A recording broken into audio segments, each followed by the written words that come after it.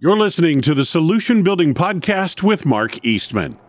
Today's solution, a proposed change order for a construction project, is as important as a proposal. If you're in the construction business, I'll bet you've asked yourself, how can running a business be this hard? There's never enough time to get everything done. I'm barely making minimum wage. I could work less and make more if I were flipping burgers. It sucks that nobody told you the business side of construction would be like this. I'm Mark Eastman, and as a professional builder and general contractor for over 40 years, I've felt that pain. That's why, as the owner of Timber Creek Construction, I developed systems to make the business side of construction easier.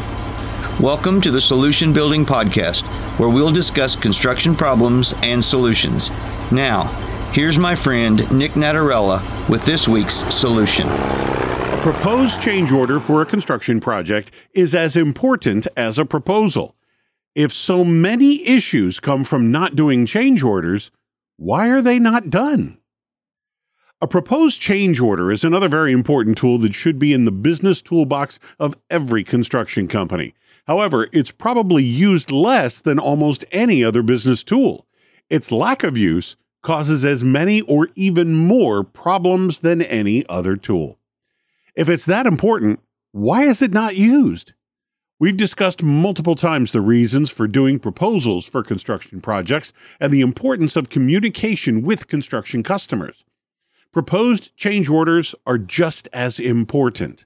If proposed change orders are so important, why are they done less? The main reason for paperwork not being done is time. Time is the one thing there is a limited amount of. There is more of everything else in construction. We can look for and find more help, job materials, money, etc., but no matter how hard we look, we can never get more time. This time limitation is the main reason paperwork isn't done. It's easy to see the direct connection between production and revenue. Paperwork, not so much. Doing a proposal or estimate is done before any construction agreement is made. This has a direct connection to the cash flow and increases time being spent on them. If we don't have construction work to do, we don't get paid. After the project is started, though, our focus shifts to the construction of the project. From that point forward, paperwork takes a backseat on the priority bus. Like any tool, it costs more money if you don't use it. I was speaking with my mechanic earlier this week, and he told me a story about a contractor that he knew that took a $15,000 hit on a job because he neglected to provide the customer with a change order. The contractor and customer agreed on the work that was to be done at a price of $20,000. While the contractor was working on the project, the customer asked for some additional work to be done. The contractor did the extra work. When finished, the contractor gave the customer an invoice for $35,000. The customer was furious and would not pay the additional $15,000. Not communicating with the customer before the work was done cost the contractor $15,000.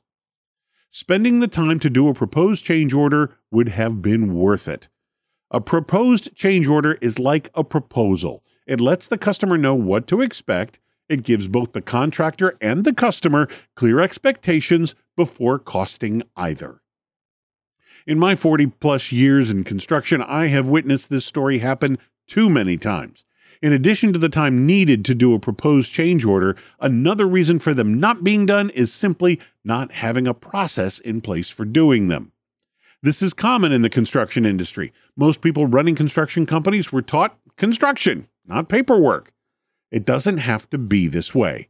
That's why we're in the process filling up a business building toolbox with ready-to-use templates, fill-in-the-blank worksheets, instructions, and examples of proposals, contracts, change orders, payment applications, profit comparisons, job costs, 6-week cash flow, savings account transfers, etc. This business building toolbox is just one part of the 5-step business building plan. Fixing problems such as neglecting to do a proposed change order, as discussed above, comes down to being aware that there are problems, understanding those problems, getting the information about the instruction of systems and processes needed to solve those problems, learning to use those systems and processes, and delivery of your dream business. Check back to find out when the tools are in the toolbox and ready to go. Thanks for listening to the Solution Building Podcast. If you'd like more information on business systems and coaching that can help you be more successful, check out the blog archives at solutionbuilding.net. While you're there, download a free copy of the 7 bid mistakes that cost contractors a fortune and how to avoid them. It'll show you how to save time, be more profitable, and have satisfied customers. At Solution Building, we find solutions and build dreams through coaching, consulting, and constructing. This is Mark Eastman, and thanks for taking the time to listen to me thinking out loud.